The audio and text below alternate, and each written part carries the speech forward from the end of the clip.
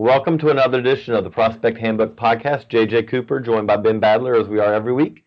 We're going to talk a little bit about Manny Machado. We're going to talk a little about Jurickson Profar. We're going to talk about the Cubs. We're going to talk about the Royals and also take your questions today. So there's a lot of good stuff to listen to. Before we get to that, though, I want to remind you that DraftDay.com brings fantasy games that should last for just one day at a time. At Draft Day, you can put your sports knowledge to the test and win real cash prizes. Winners are paid out every night. They've already awarded over $10 million, and it's completely legal to play. This week only, Draft Day is offering a free fantasy baseball game with $150 in cash prizes just for BA listeners. Sign up by Monday at draftday.com and enter promo code PROSPECT to get entered. Thanks again to our sponsors there at draftday.com. A great offer kind of to check out. But Ben, it's been another fun week of baseball. A lot going on. Before we kind of get into, talk a little Cubs, talk a little Royals, I was fascinated by a story you had today. We're recording this on Thursday. I think you'll probably be listening to this Friday or a little later. So that'll be up on the site by the time you hear this, about a possible little loophole in the CBA when it comes to international signings this year. And so do you think that the MLB is aware of this, or do you think that there's going to be some things they can do, or is it something where it may be open season for a team like the Yankees or Rangers to spend a little bit more money than maybe MLB wants them to spend this year? Yeah, I don't know if loophole is the right word, because I think it's just part of if you're going to transition to an international draft, at some point there's going to be that 1 year where everybody knows that next year the international draft is coming. I think a lot of people expect that to be next year, although, like we said in the story, and if you've read anything that we've written about international signings over the last 5-6 years or so, you probably know that it's difficult to get information from MLB about what they do internationally, not just from the media, but if you work for a team. I mean, teams are asking me, what am I hearing on the international draft? They don't tell teams information. I mean, there'll be players who are being investigated who teams have signed, and they won't get information on their own players who are under the contract might not be official, but they're under reserve to the team already.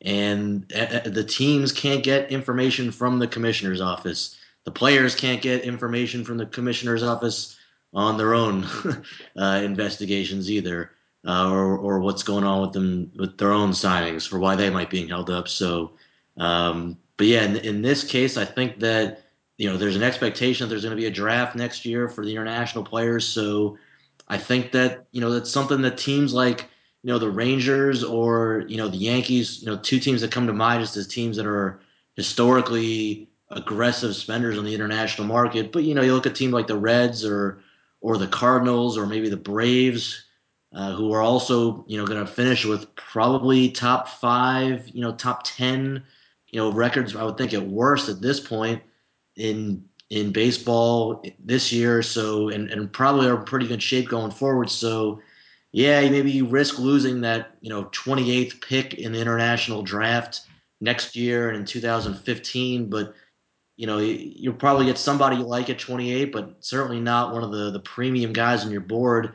I think you got to consider, especially the Rangers or the Yankees, given some of the ways that they've spent in the past. Why not just say, let's sign Marcos Diplan and Jason Irizarry, and not just stop there. Let's go for a bunch of other guys. And yeah, maybe you're overpaying a little bit this year, but those kind of guys, somebody like Marcos Diplan is not going to be available at the 28th overall pick in the draft, if there is a draft next year. So I think it's something that they have to be considering, certainly at this point, even though we don't know what the rules are going to be yet, if there is going to be an international draft or not. But it's something they have to be thinking about, certainly. And like we said in the article too, there's nothing right. The CBA just says you lose your first round pick and your second round pick if you go over 15% of your bonus pool for the next 2 years. But it doesn't say you can't trade for more money. Now, MLB could just read the story and change the rules or come up with whatever rules they want to come up with. But I think teams who are going to be picking potentially at the bottom of an international draft, next year need to think about this as something that they should consider to be doing next year. And I think that's something the Rangers and maybe the Yankees and maybe some of these other teams probably are already thinking about. Well, one thing that did jump out with that is that the teams will know before they have to start signing players whether there is going to be a draft next year, correct? Right. So they'll know by. I mean, MLB has to tell the union by June 1st, which to me is I don't know if ironic is the right word, but that's also the first day of the Dominican Summer League season. But and then the union has until the 15th to accept it or veto it. So they'll know by mid-June what's going on. And then again, July 2nd is the first date of the international signing period. So they have, all year to go through and just say, oh, this guy pops up, somebody like, like a Jacob Constante last year with, who popped up later in the signing period year. If as guys pop up like that, and they do, especially pitchers, um, that's that's going to happen. They could still say, even if they don't spend, if they spend $3 million on July 2nd, they can still go throughout the whole year and say, yeah, we know what the rules are next year, and now we even have a better idea or where we're going to be picking the draft, or maybe it's the season's over, maybe it's October, and you know exactly where you're going to pick in the draft, and you just say, all right, yeah, we're just going to overspend on all these guys that we probably wouldn't be able to get otherwise if we're picking late in the first round of international draft, and we'll still have our third and our fourth round picks if it is a 4 round draft. And look, the guy who's going to be there at the spread between losing pick number 60 versus keeping pick number 90, the difference in talent in those guys is not that big a deal. You're still going to get guys you want there. You're probably going to be able to sign non-drafted free agents, for up to a certain amount of money, so you can still sign plenty of players there. I think it's definitely something that they have to be considering. Yeah, it's an interesting possibility. We'll see what's going to happen a little bit more. We're only, as you pointed out, we're only a little over a week away from knowing for sure whether there's going to be an international draft next year. I get your inclination that you think it's highly likely that there is going to be an international draft next year. Is that fair to say? Yeah, I mean, I think if you look at the way, with Bud Selig says he wants an international draft, you read the CBA, all the language is sort of pointed towards 2014 as the ideal year where they want the international draft in place. Maybe it comes next year, maybe it never comes. There's still a possibility that it's not going to happen. And they've done a good job keeping pretty much everybody in the dark about what's going on. But yeah, if I had to put money on it, I'd say yeah, I think there is going to be an international draft next year. So we'll see. We'll obviously, if you follow Ben Badler at Ben Badler on Twitter, go to baseballamerica.com. We'll be covering that intensely as we lead up to the possibility of an international draft, and if it does happen, kind of Ben will have all the breakdown of what that means going forward as well. But jumping back to the U.S., looking at we want to talk about a couple teams today that aren't really doing a whole lot at the big league level, but they're kind of interesting in other ways. And the one I want to talk about the most today was the Cubs, in part because, as we just talked about with July 2, the Cubs are going to have the second most money to spend on the international market when the July 2 signing date arrives. And it looks like that they're going to be very significant players in the international market this year. But looking at it kind of a bigger whole, looking at the team overall, the thing that strikes me is you have the Astros who are in year 3, year 4 now of rebuilding, and it still seems like they're a good ways away. The Cubs are also in a pretty significant rebuilding effort this year. They're also pretty bad at the big league level. They're not as bad as the Astros. But then the thing that strikes me, and I just kind of want to ask you what you thought about their overall plan, but the thing that strikes me is where they're a long ways ahead to me of the Astros is they do have a couple of cornerstone guys who you can point to and say, yeah, I think that guy could be a key part of a championship team. Whereas the Astros, I look at that Astros club right now and go, I don't see those guys. You're talking about the big league level, The big league level right now, and then we'll get to the minor league level. Yeah, I think you're right, because I think if you look at what they have in the major leagues, Rizzo, Castro, I think those are two, Samardzija, they can lock him up long term. Those guys are all guys that young, talented players who are only going to get better, who you can build around. Castro's not having a great year, but I still think he's a guy who could, win a batting title. And there's a lot more power that you can project in his frame. The defense is, kind of shaky at shortstop, but I think he can stay there. And yeah, I mean, those are guys you can build around the Astros. Altuve is a nice, solid player. Uh, but there's not much else there. Like you said, they don't have the nucleus right now, the young nucleus at the major league level that the Cubs have. That's not a lot of guys that the Cubs have. We're comparing it to the Astros, so it's not that great. But they do have more building blocks there, and coming along the way too. I think compared to the Astros too. There's some guys the Astros have coming up, but right now at the big league level, yeah, I got to agree with you. There's more to build around with the Cubs than with the Astros. The other thing is I also think that the Cubs have more to trade. If it comes around to, we get to the trade deadline, I think the Cubs have some pieces that could get some value from more than, obviously the Astros have Bud Norris if they do want to trade him away, but the Astros don't have a whole lot of pieces left. They pretty much traded everyone away. I do think that a David DeJesus or maybe a Carlos Villanueva, a guy like that, may have some value come trade deadline. Looking at the minor league level, though, the other thing that stands out to me is I really do think the Cubs have a number of guys at the minor league level who you can point to and say, okay, that guy could be a cornerstone guy down the road. Oh yeah, I mean, to me, it starts with Soler. I mean, absolutely.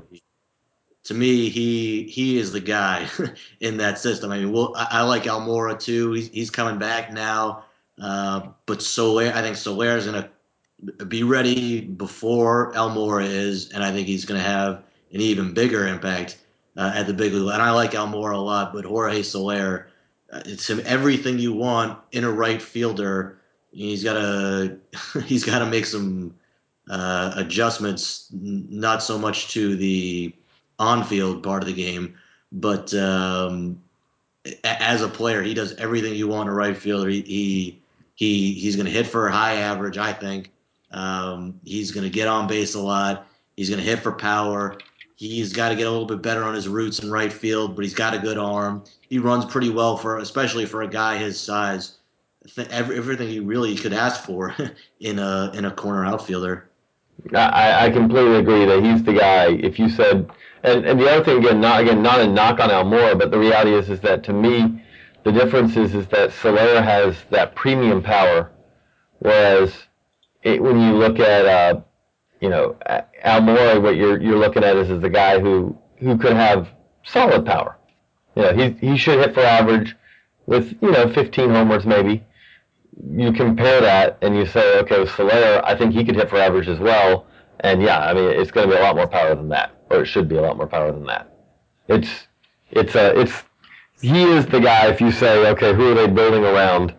He's the guy that jumps out. I do think they have also a nice bit of complementary pieces to kind of, to add around those guys. But Soler, Almora, and then really, coming up to, we're going to have, when we get to the draft, when we get to July 2, the Cubs are also very much primed to bring in a pretty significant infusion of new talent at that point as well. If you would just touch on, Ben, for a second, like, on the international side, it seems like they're going to be very aggressive, does it not? Yeah, I think that they have the second biggest international bonus pool. The only team that has more than them is the Astros, and it's not that significant of an amount. But I think the Astros have probably spread it out a little bit more over a bunch of guys that they have rated highly, whereas the Cubs are saying, we're going to throw all of our money. Everybody's talking about them being on two guys: Eloy Jimenez, a Dominican outfielder who's 6'4", very similar to Elier Hernandez. He probably runs a little bit better than Hernandez, and he's got an easier swing than Hernandez does. And for some guys, that's a concern because they didn't really like Elier Hernandez, and he had a really tough debut for the Royals last year. Granted, he was in the Pioneer League, which is an extremely aggressive assignment, so I don't really quite know what to make of Hernandez at this point, but I think it's too early to start panicking. But yeah, there's some guys who didn't really care for Hernandez when he was an amateur player, and they're not crazy about Jimenez. I mean, anytime you have long arms like that, and you're not dominating in games, it's going to cause concerns for scouts. But at the same time, other guys see him, having the ingredients to hit. The bat speed is there. There's projectable power there, although it's more of like a flatter swing plane. So he's not a guy you think is going to hit 30 home runs. But I think they're targeting him. They're targeting Gleyber Torres, who is a Venezuelan shortstop who a lot of presentability, some surprising power for his size. A lot of guys think he's going to stay at shortstop. Some see him moving off the position, but there's a lot of teams that have those two as two of the top guys on their board, and the Cubs are going to go pretty aggressively after those two guys. Maybe trade for some more money, but those two guys alone are probably going to cost them. And if not just those two players, and maybe in some sort of package deal, pretty much all of their bonus pool. So between those guys, and then obviously on the draft side, you're talking about adding either probably Mark Appel or Jonathan Gray too. So that's a pretty significant influx of amateur talent immediately. I look at the Cubs, and at the end of the year, if they're not in our top 5 as far as organization talent rankings, I'll be shocked, because we talked about Soler, Almora, Javier Baez, who we haven't talked about yet, but is still one of the better shortstop prospects in the game. Pierce Johnson, a pretty polished right-hander with a pretty good arm. Aroldis Vizcaíno very well may qualify for next year's list as well, because he's coming back from Tommy John surgery. That's, and then again, if you add a Jonathan Gray or a Mark Appel, you add the guys that you're talking about on the international market, that sure sounds like it's going to be a pretty top end of the the organization talent rankings. That segues to a team that was at the top of the organization talent rankings a couple of years ago. Kansas City Royals, you rewind the clock a couple of years ago, had they're the first team we've ever had who had 9 players in our top 100 prospects. Look at them right now, a lot of those guys are in the big leagues, but the team as itself is below 500, and really the guys that kind of are getting the fingers pointed at them more than anything. The pitching's been very good, which is kind of surprising considering the recent history of the Royals, but the starting pitching's been very good. But the lineup's been pretty poor, and the big part of that is that Eric Hosmer's not really hitting that much. Mike Moustakas is not hitting at all. Looking at that, then, is this a case of, do you think there should be some patience, like, hey, these guys are going to turn around, they're still young, or is there some questions there of why two of the better hitting prospects we've seen come up in recent years, both of them are really scuffling for the Royals? I think it's probably a little bit of each. They also have Salvador Perez, who is performing, so I don't think it's just, the Royals can't develop hitters just because Hosmer and Moustakas are struggling. I think that, Hosmer is a guy, especially, I remember early in his career, he did struggle.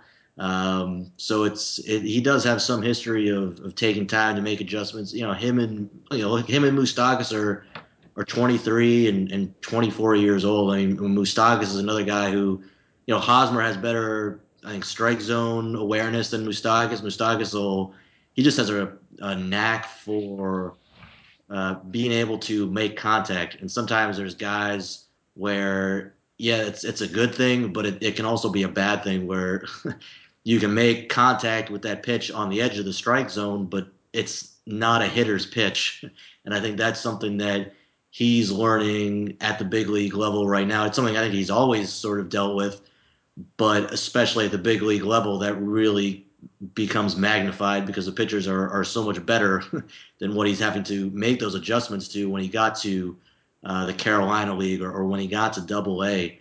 So to me, I'm actually more concerned about their pitching development because you look at their rotation and, yeah, James Shields is pitching well. Jeremy Guthrie is pitching well. Irvin Santana as an ERA under 3. Don't think a lot of people were thinking that was going to happen.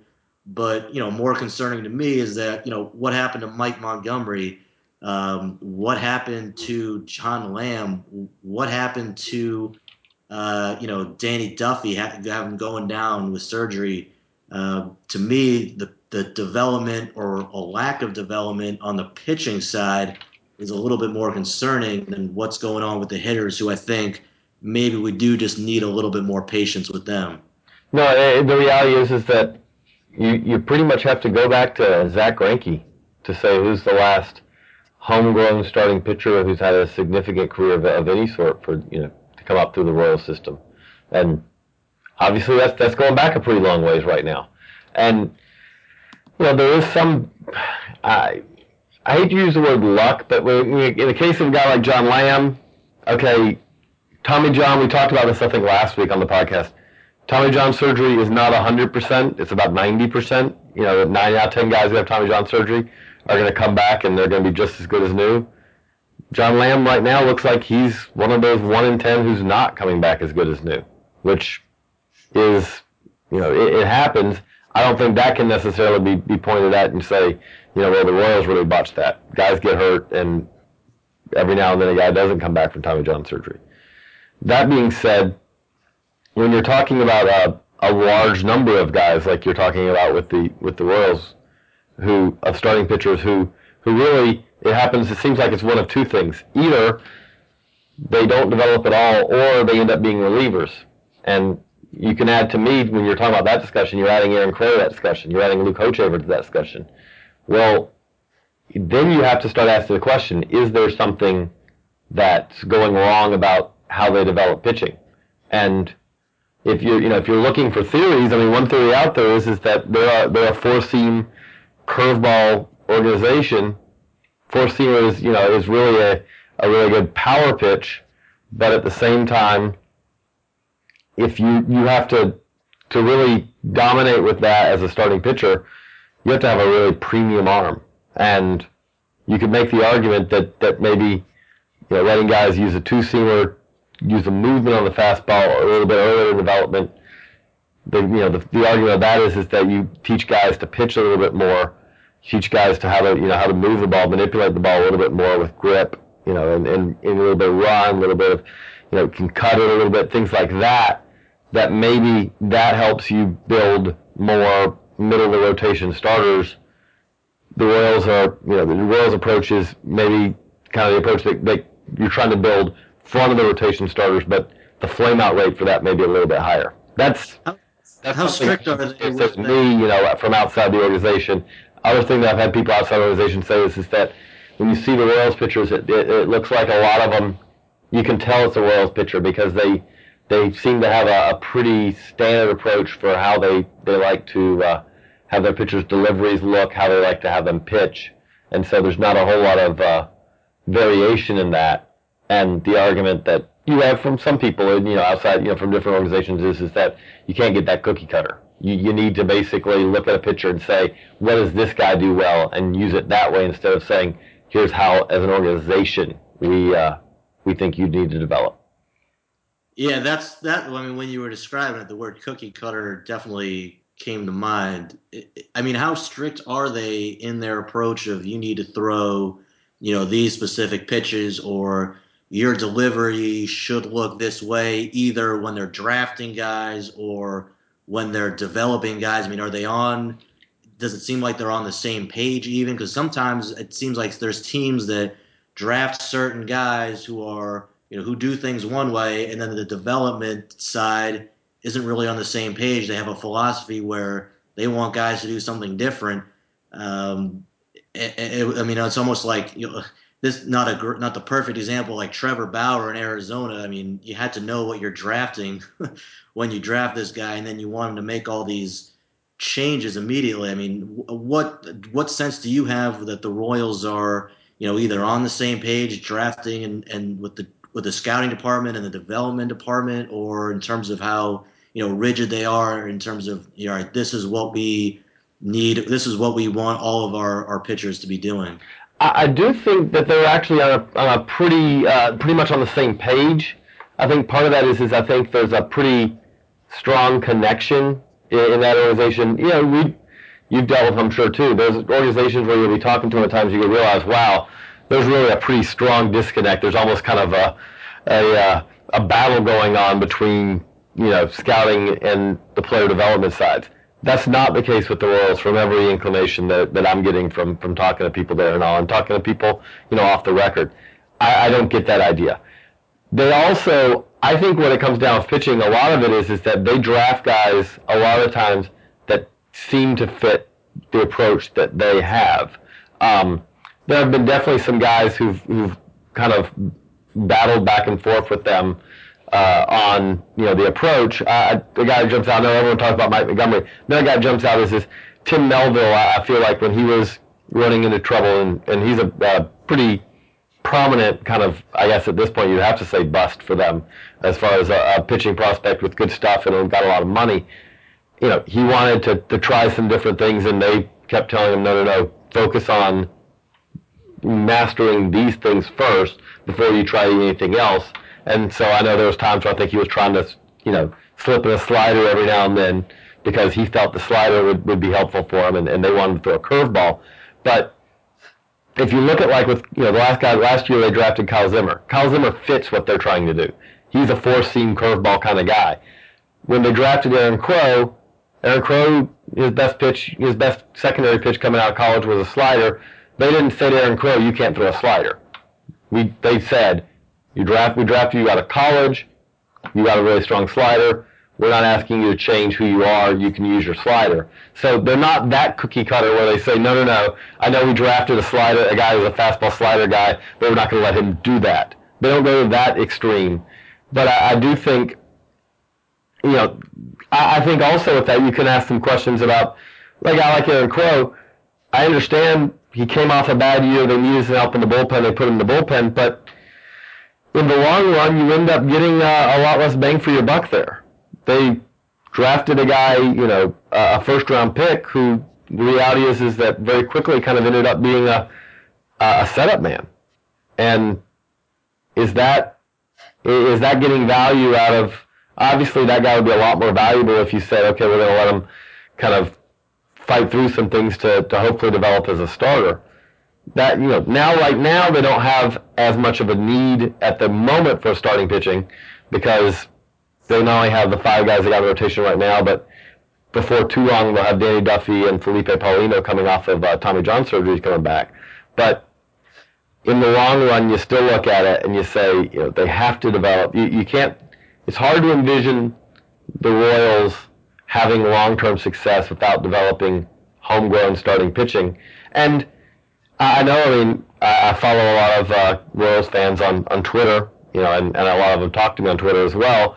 And right now, the problem that you're going to have in Kansas City, if you are the Royals organization, and I think this is a problem that's been well earned, is that you have a very passionate fan base who, at this point, understandably expects the worst. And when I say understandably expects the worst, you've got 35-year-olds walking around who barely remember the Royals ever, playing a playoff game, a significant playoff game. That's you shouldn't, if you have to go back to 1985 for the last time that the team really was meant something, fans are understandably going to expect the worst.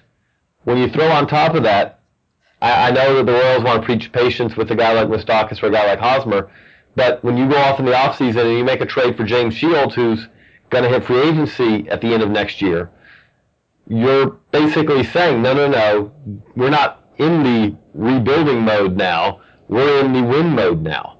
And because of that, there's understandably some expectation, that hey, this has got to be in win now mode.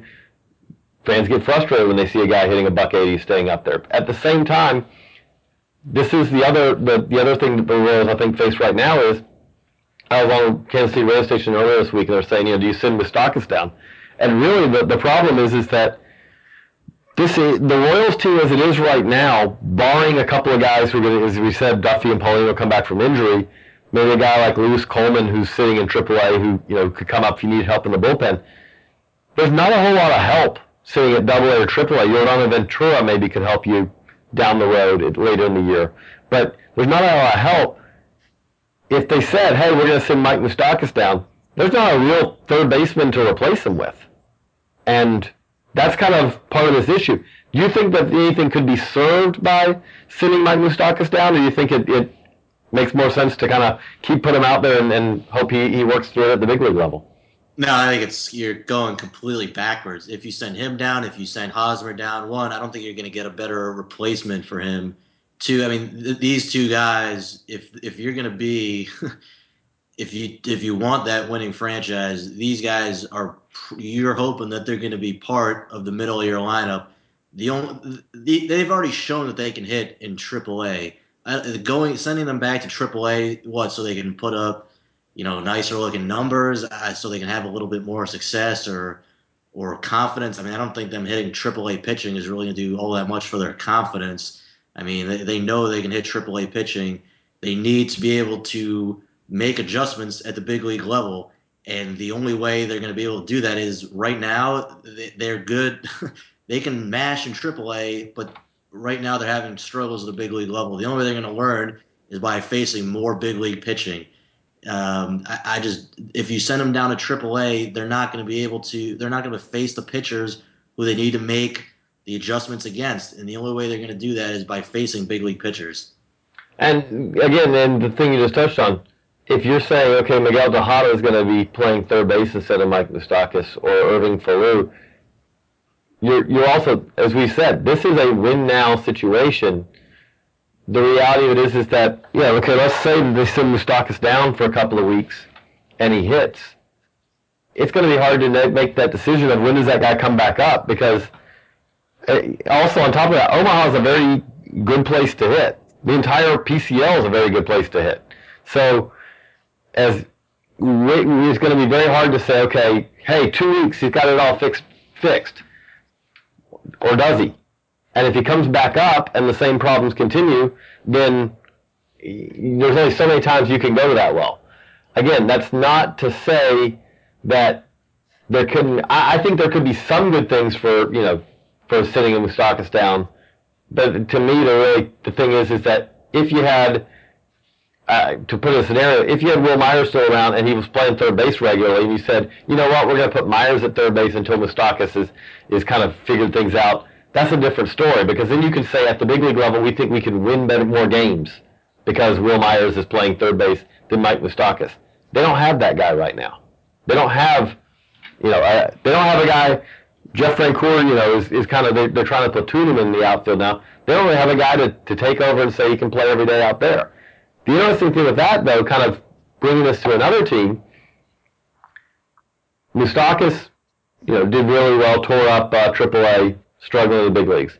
Hosmer tore up AAA, struggling in the big leagues. The other interesting thing is Will Myers traded in the offseason for James Shields, now playing here in Durham for AAA Durham Bulls for the Rays, destroyed AAA Omaha. He's struggling in a second try at AAA. Part of it is I do think there has to be some cause for concern about just how difficult it is to get a read on guys who really mash in the PCL, because the PCL is such a great hitters league. I think that all three of these guys are going to hit, but I do think it is easy to kind of get, for all of us, to get a little overexcited because of just how much easier it is to hit in the PCL than it is in the majors, or even than it is in the International League. I mean, at the same time, I think it's easy just to panic over. I mean, these guys have had 160 plate appearances, and yeah, it's cause for concern. There's no doubt about that, and especially given what Hosmer did all last year. But I think there's some sort of middle ground that we have to strike here, because it's not all right. Let's demote these guys at AAA just because they started out struggling this year, or let's and I know you're not saying this about Will Myers either, but it's not time to panic over Myers. The strikeout rate is, since last year, has been a red flag, and it's gone up a little bit, and that's a concern. But I think that there's people make too many rash decisions over what's gone on over the first 60 plate appearances for these guys. I mean, we were talking about Shelby Miller last year for most of the year as a guy who what's wrong with Shelby Miller, And now it's, could Shelby Miller be a Cy Young candidate at the big league level? So I think sometimes it's, we want to make these decisions over what's gone on over a couple of months of the season. And, I think we need to give these guys a little bit more rope than they get sometimes. No, and the other thing I think with Myers, a lot of it is after you're a minor league player of the year, you hit 37 home runs, double A, triple A, and you're told, hey, you're going back to triple A. Yeah, it's easy to be a little bit bored with the level. And that there's no, not just that you're going back to triple A, but that there's nothing you can do about it, and nothing you do in the first 2 months of the season is going to get you brought up. That your promotion is not going to be a merit-based performance or a merit-based promotion, because they're going to wait until they can hold on to you for another year. Yeah, I mean, that's something where we saw Bryce Harper last year. Seemed kind of bored when he was in the minors, goes to the majors, and boom, the switch turns on. It's just I do think there are some concerns with Myers' strikeout rate, but overall, I don't think that's a significant long-term cause for concern in any way. I think it's more of, I agree. I think it's more of very much he's bored. It's hard to kind of focus and lock in when you're doing this again, and you've already proven that you feel like that at AAA. You've kind of, hey, at this time last year, we were talking about how far away is Wil Myers from the big leagues. I remember talking at the Futures game thinking, there's no way this guy's going to be in the minors for that much longer. And here we are almost a year later, and there he still is. So it is what it is. Jump into talk a little bit about a couple of big leaguers for a second. We were talking about this before the podcast. We want to talk about it. That we talked about Bryce Harper. You look at Mike Trout. Manny Machado was the third guy in the trifecta last year. Didn't get at the same level of recognition kind of last year, understandably, because Harper and Trout went off to a whole new level and Machado did not. But now watching what he's doing this year, Ben, is he in that same conversation with them, or is, as far as top young stars, or is that getting a little too much to kind of put him in there with guys who've done already what Mike Trout and Bryce Harper have done? I mean, it depends what the conversation is, I guess. I mean, we're talking about who are the best young players in the game. Yeah, I mean, he's in there, but I don't think he's not at the level of Trout. To me, Trout is the best of all those guys, and Harper I don't think is far behind. But to me, both of those guys are pretty clearly a cut above Machado, and I say that thinking that Machado could certainly be if not just an all-star, but an MVP candidate this year and down the road as well. I mean, there's the notion out there that like Manny Machado is somehow, getting, disrespected or not enough attention because he doesn't get the accolades that, Trout, who just had one of the greatest seasons in the history of baseball, just had, or Bryce Harper, who was just had one of the greatest seasons ever for a 19-year-old and now is already one of the best players in Major League Baseball. I think it's a little overblown. I mean, Machado was a high draft pick, always thought of as a high prospect when we were ranking him coming up through the minors, which obviously was very brief. He wasn't there very long. But I still don't – he's not at the level of Trout. He's not at the level of Harper. But this is a guy who he's at third base right now. You could put him at shortstop, and I think he'd be one of the best shortstops in the game already. I mean, this is a guy who can outstanding hand-eye coordination, great swing. He can hit for average. You look at his size and the raw power that he has, and that I think he's going to continue to have down the road. He's going to hit for average. He's going to hit for power. I think the on base percentage is going to be it's going to improve as the pitcher's going to pitch around him a little bit more. He's going to learn which pitches to lay off of, even if they are in the strike zone. Just because he can make contact with them doesn't mean you should swing at him. I think that's another area where he's just going to continue to grow and improve. So yeah, I mean, I think he's one of the best, not just one of the best young players in the game. He's one of the best players in the game right now already, who just happens to be young. but I don't think he's at the level of Trout. I don't think he's at the level of Harper right now either. Okay. Now I'll ask you a different question then. Compare him to Profar, assuming that we think that we both think Machado can and probably will eventually move back to shortstop. Who'd you rather have among shortstops, Manny Machado or Jurickson Profar? Yeah, I spent a while thinking about this one because you're right. Let's assume that they're both shortstops because Machado is playing third base just out of necessity. You could put him at shortstop right now, and he'd be, at least average there, maybe better. Um, Certainly well above average defensively at third base. Though I think that Machado, there's more power potential with Machado, and that makes him very, very intriguing for me in this conversation. But I think that overall, I think you're going to get a little bit more value from Profar. I think both of these guys could be hitting, 300 to 320 pretty consistently over the course of their career. Right now, if we're talking about a player right now, I would give the edge to Machado, but long term, I would go with Profar because I think once that strength comes, he's going to take off. He doesn't have the strength that Machado has right now, but I think that there's higher potential for Profar to get on base at a higher clip than Machado. I think Machado is an aggressive hitter, and he like we were talking about, he swings the pitches that he can hit, but he doesn't necessarily right now lay off some of the pitches that are maybe on the edges that he can still do damage with, but aren't the best pitches for him to swing at. Whereas Profar, I think, has a better understanding of waiting for his pitch to hit, getting a hitter's pitch in his count, taking advantage of it, and then also laying off pitches outside of the strike zone to be able to draw walks. I could see him being a shortstop with a consistent 400 on base percentage with 15 to 20 home runs, playing as good, if not better, defense at shortstop as Manny Machado. And, just like Machado, I don't know if he's going to get the chance to play there because they got Andrus at shortstop, and Andrus is probably the better defensive shortstop.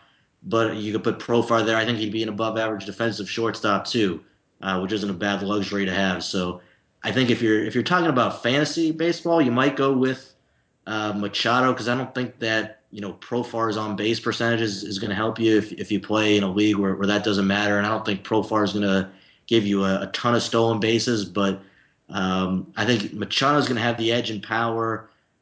Profar is going to get on base a little bit more, when it's that close, and I don't really feel great about it because I think it's almost a coin flip at this point, but I'd be inclined to go with the guy who can get on base a little bit more compared to the guy with the bigger power potential. Yeah, I'm going to go Machado, and the reason I do that is I do think, and it's just like you said, I can see the argument either way, but the argument to me for Machado is that there is more power there.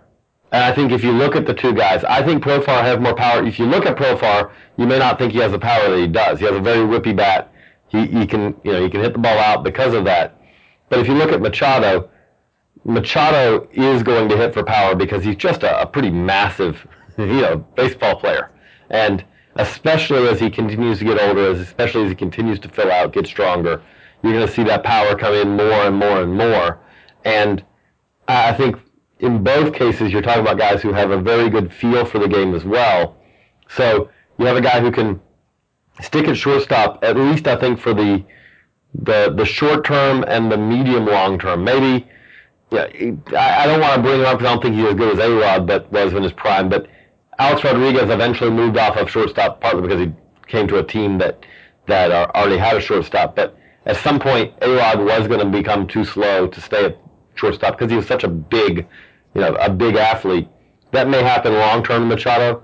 I don't think it's going to happen anytime soon. I mean, I think we're talking as he nears 30 maybe or something, which is many years from now at this point. But to me, I do think Profar should get on base probably a little bit more than Machado will.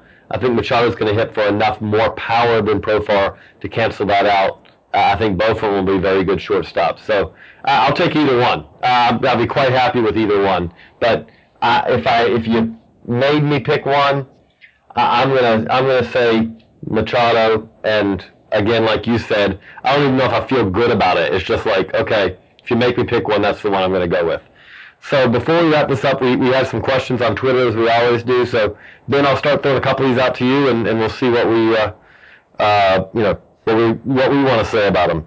So Expos fan 1998, Alan Dudek asks, guys, most impressive teenager in the Midwest League so far, not named Buxton. That's a put you on the spot one a little bit, I know, but I've been kind of running through and trying to think of a couple of guys. Anyone come to mind immediately for you, Ben? A couple of guys for me. Jesse Winker's been really good, the Reds outfield prospect. I don't know about best because it's hard to really kind of scan the entire league on the top of your head, but he's a guy who stands out to me who's still a teenager who's been really good. And obviously, no one's been close to as good as Buxton is because Buxton's been truly special. But does anyone else jump out to you? One guy who's surprised me is Renato Nunez. First of all, we should preface it. Nobody has been as good as Buxton. We're talking a whole different category here. Yeah, Buxton might be. I mean, I think there's a realistic chance. I mean, I've said before, I think he'd be in the top 5 prospects by the end of the year. He might be number 1 by the end of the year. He could be. We got to give him a little more time. We got to talk to more scouts, but he does everything that you could want, just about everything you want in a prospect at an extremely high level. I mean, people say, "Oh, this guy's a 5-tool player," when really they're not a true 5-tool. This guy has potentially 5 above-average tools. You look at it. Okay, this is a guy who the arm. Okay, we'll go in backwards order of importance. The arm is a plus arm. I mean, we've seen that. He showed that on the mound in high school. Okay, the speed, it's an 80 speed. Fair? Oh yeah, I mean, if you want to be harsh, it's maybe 70, but yeah. I mean, okay, let's just say 70. So that's still 5 tools because that's a plus tool again. Okay, we've seen with the defense. The defense is going to be plus defense. We're seeing it in many cases now already.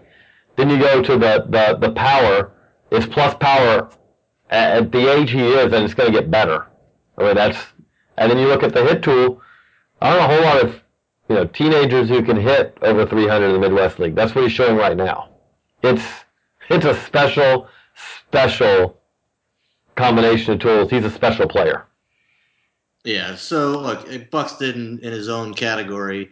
A couple of guys have surprised me. Renato Nunez of the A's had a really good year last year. When Oakland signed him for a lot of money a couple of years ago out of Venezuela, there were scouts who thought out of all the guys or certainly in Venezuela at least, he had the best chance to hit for average and power. He went out in the Dominican Summer League, and they signed another guy out of the Dominican Republic that year, Vicmal de la Cruz, who went out and had a better year than Nunez did in the DSL. And Nunez really struggled at the plate. He struggled defensively, which we expected. In fact, there was some thought, he maybe move him to catcher. He's that bad defensively at third base because you don't know you don't really want him in a corner outfield spot. I'm still not sold that he's going to stay at third base, but the hitting is definitely there. I mean, he's hitting for power, and he's doing it in a league where, especially this time of year, it's a tough league to hit in, especially if it's your first go around in that league. But I think he's hitting about 260, but I think he has like 9 home runs. He's slugging over 500. He's been an impressive guy in that league. The other teenager in that league who surprised me from an offensive standpoint is Anthony Santander with Cleveland. He is a guy, and they signed him for like $350, something around there, kind of a low mid 6-figure kind of bonus. I think it was like 2 years ago it must have been 2 years ago because last year he debuted in the Arizona League, and I was like, what are they doing putting that guy in the Arizona League? Almost, you put like your 7-figure, like your most advanced guys who you sign as an international, as a July 2nd guy, which is what he was. He signed as a 16-year-old. You only put your most advanced guys in the Arizona League or the Gulf Coast League. They brought him over, and he hit extremely well. And let me jump in with that. The other thing with that is that you also only have a limited number of visas. So when you send the guy over, it's a sign right there of how impressed they are with the guy. Right, and especially when he was an amateur player, like he was just learning to switch hit. He was a guy whose tools really came on as July 2nd was approaching, and I think that helped his market. He started running better. He started throwing better. He started showing some signs of improvement at the plate, but it wasn't like he was a super, super high-profile guy, but he hit so well, and we ranked him as the number 13 prospect of the Indians. But I didn't think they would send him to a full. I thought he'd be going a short season, go to the New York Penn League when it started up. But they brought him over. I think it's only been about 15 games since he's been in Lake County, but he's hitting almost 300 there, and he's been a lot better than I, would have expected him to be at this point. I think he was a guy that we liked as a solid prospect a couple of years ago when he signed, but he has developed so much faster than I would have expected. The one other guy too, we mentioned Buxton, Carlos Correa too, hasn't been as electric of a start as Buxton, but if you look close, I think that it's starting to come around for him. We were talking about Machado. This is a guy who gets comparisons to Manny Machado, and you look at Correa. I don't think the hand-eye, the strikeout rate is going to be as low as Machado's, but I think he's going to get on base a little bit more than Machado. I think he's going to hit. I think down the road that power is going to come. So if you're looking at from an offensive standpoint, a few different teenagers in that league who've stood out, those would be my three guys. No, that's a pretty good list. Kind of going on to a couple more Twitter questions here before we head out.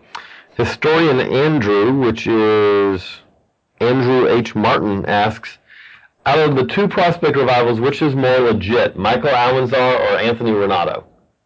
I'll jump in and answer this one, my first opinion, and I'll see if you have any thoughts also. But to me, it's Renato. I've been an Anthony Renato skeptic. I'm still an Anthony Renato skeptic. And the skepticism to me comes from, this is a guy who's had real trouble being healthy, showing the stuff that he shows when he is fully healthy. Right now, what we're seeing this year is a guy who's fully healthy, and the stuff is showing it. He's been pretty consistently mid-90s, locating the fastball. He's got good downward plane on it. He really can dominate, when he's pitching like this. The only question I really have, if Anthony Renato can keep up what he's done at the start of this year, he could be a front-end rotation starter, at worst a middle-end of the rotation starter. But my skepticism comes back always with him to, can he do it for a full year? Can he do it for multiple years? Because if you look at the track record of the past 5 years, there's been maybe a year and a half of those 5 years, maybe if you really want to be kind, 2 years of those 5 years, where he's been this before this year. So I'm still a little bit skeptical, but at the same time, you can't deny what he's doing. And what he's doing right now is showing some of the better stuff that we see among minor league starting pitchers. Yeah, I still don't. I mean, what Almanzar is doing is impressive. I'd kind of written him off as a prospect. I didn't expect him to perform this well. But with Renato, I am buying it a little bit more, and probably just echo a lot of what you just say, because I think you're right on the mark. His career high in innings, I think, is in a season is like 130. I don't think he's ever gone over that. Last year, he only threw about 38 innings. Health, durability, that's a big question that he's going to answer. You can't you can't be a guy who can only stay healthy for 100, 130 innings a year and hold up as a starter in the big league level. There are definite medical concerns with Renato, but what he's showing, the stuff that he has right now, the stuff is as good, if not better than ever. The performance is better than ever. I mean, he's never performed this well in his career for pretty much any stretch. I'm buying on a talent level when he's out there and healthy. This is real, but like you said, the question is he durable enough to maintain this over a full season workload for a starting pitcher. And the only way we're going to know that is just more time.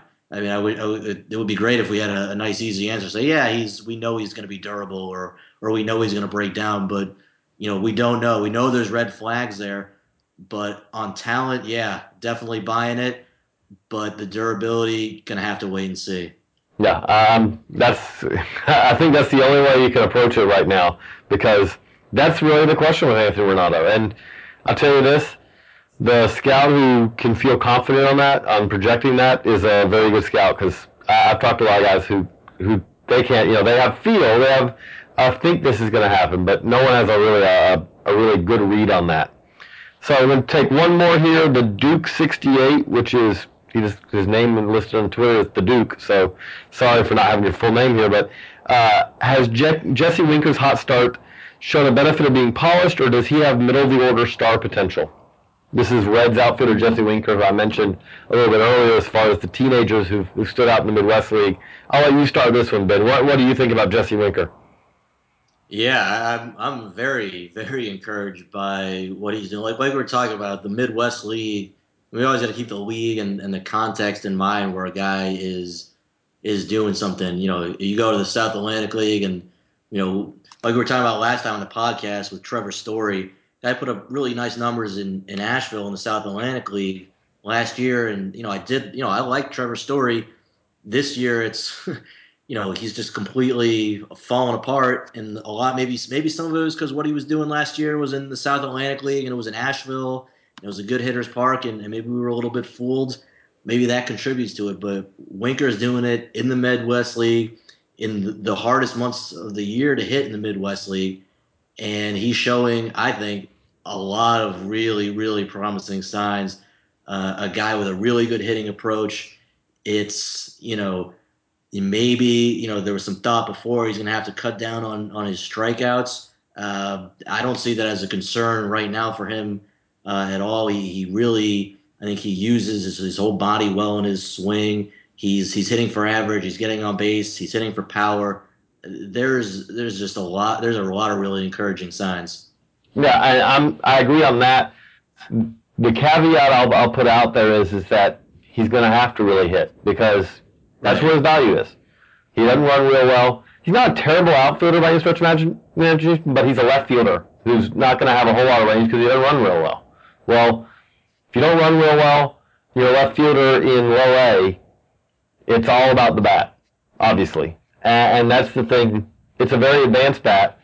And what we'll have to see, I think that he's got a very good chance to be a solid regular.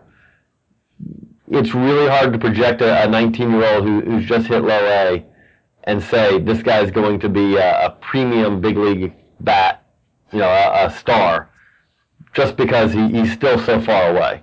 But there is the potential there, because it's a really good swing. It's, as far as just pure hitting talent, he's in the Reds organization. He's probably the best hitting prospect they've had since they had Votto and Bruce in the organization.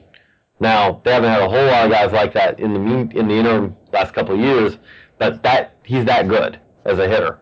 But again, we have to see, because we're talking about a teenager in his first month and a half of low A, and really a bad first month in low A and a really good second month. So there's still a lot to see there, but a lot to project. But there's also a lot there. There's no doubt there's a lot there, and he's very much a guy to kind of keep an eye on as we go along. Well, Ben, thanks again for all the insight, as always. Again, everyone there, thank you for the download. We do this every Friday. We post it up on the site, the Prospect Handbook Podcast, and every week we're sponsored by DraftDay.com. And we want to remind you that DraftDay.com brings fantasy games that last for just one day at a time. At DraftDay, you can put your sports knowledge to the test and win real cash prizes. Winners are paid out every night. They're awarded over $10 million already, and it's completely legal to play. This week only, DraftDay is offering a free fantasy baseball game with $150 cash prizes just for BA listeners. Sign up by Monday at DraftDay.com and enter promo code PROSPECT to be entered. Thanks again for the download. We'll talk to you again next week as we get ready. The draft's not that far away. We had a draft podcast earlier this week. We're going to keep talking prospects as well, though. So thanks, everyone. We'll see you next week.